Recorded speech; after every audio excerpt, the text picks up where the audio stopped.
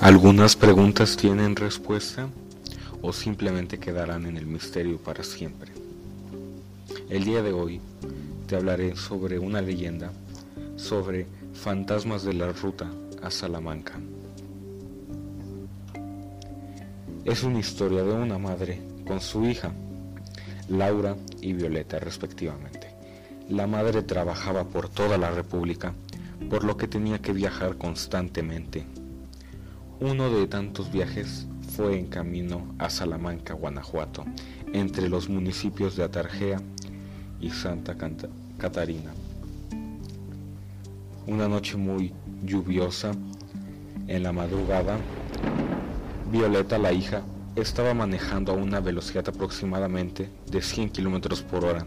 De repente, en el camino, se vislumbraba una silueta, presuntamente de un hombre. Sin embargo, no alcanzaron los frenos para detenerse y atropellaron la silueta, que se desvaneció como humo durante el impacto. Violeta, al mirar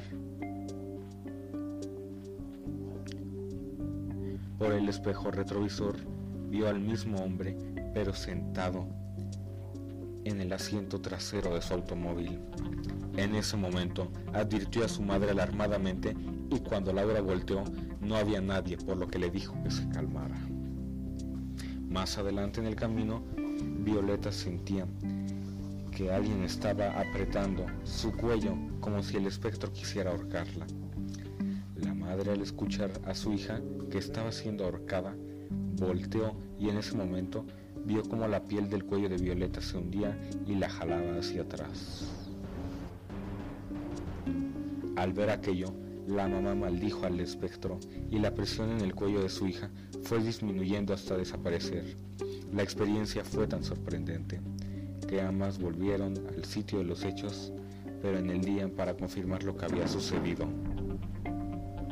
En esa visita vieron una cruz a orilla de la carretera en el punto exacto donde ellas tuvieron el infortunio y no tuvieron duda que era esa persona muerta quien trató de matarlas.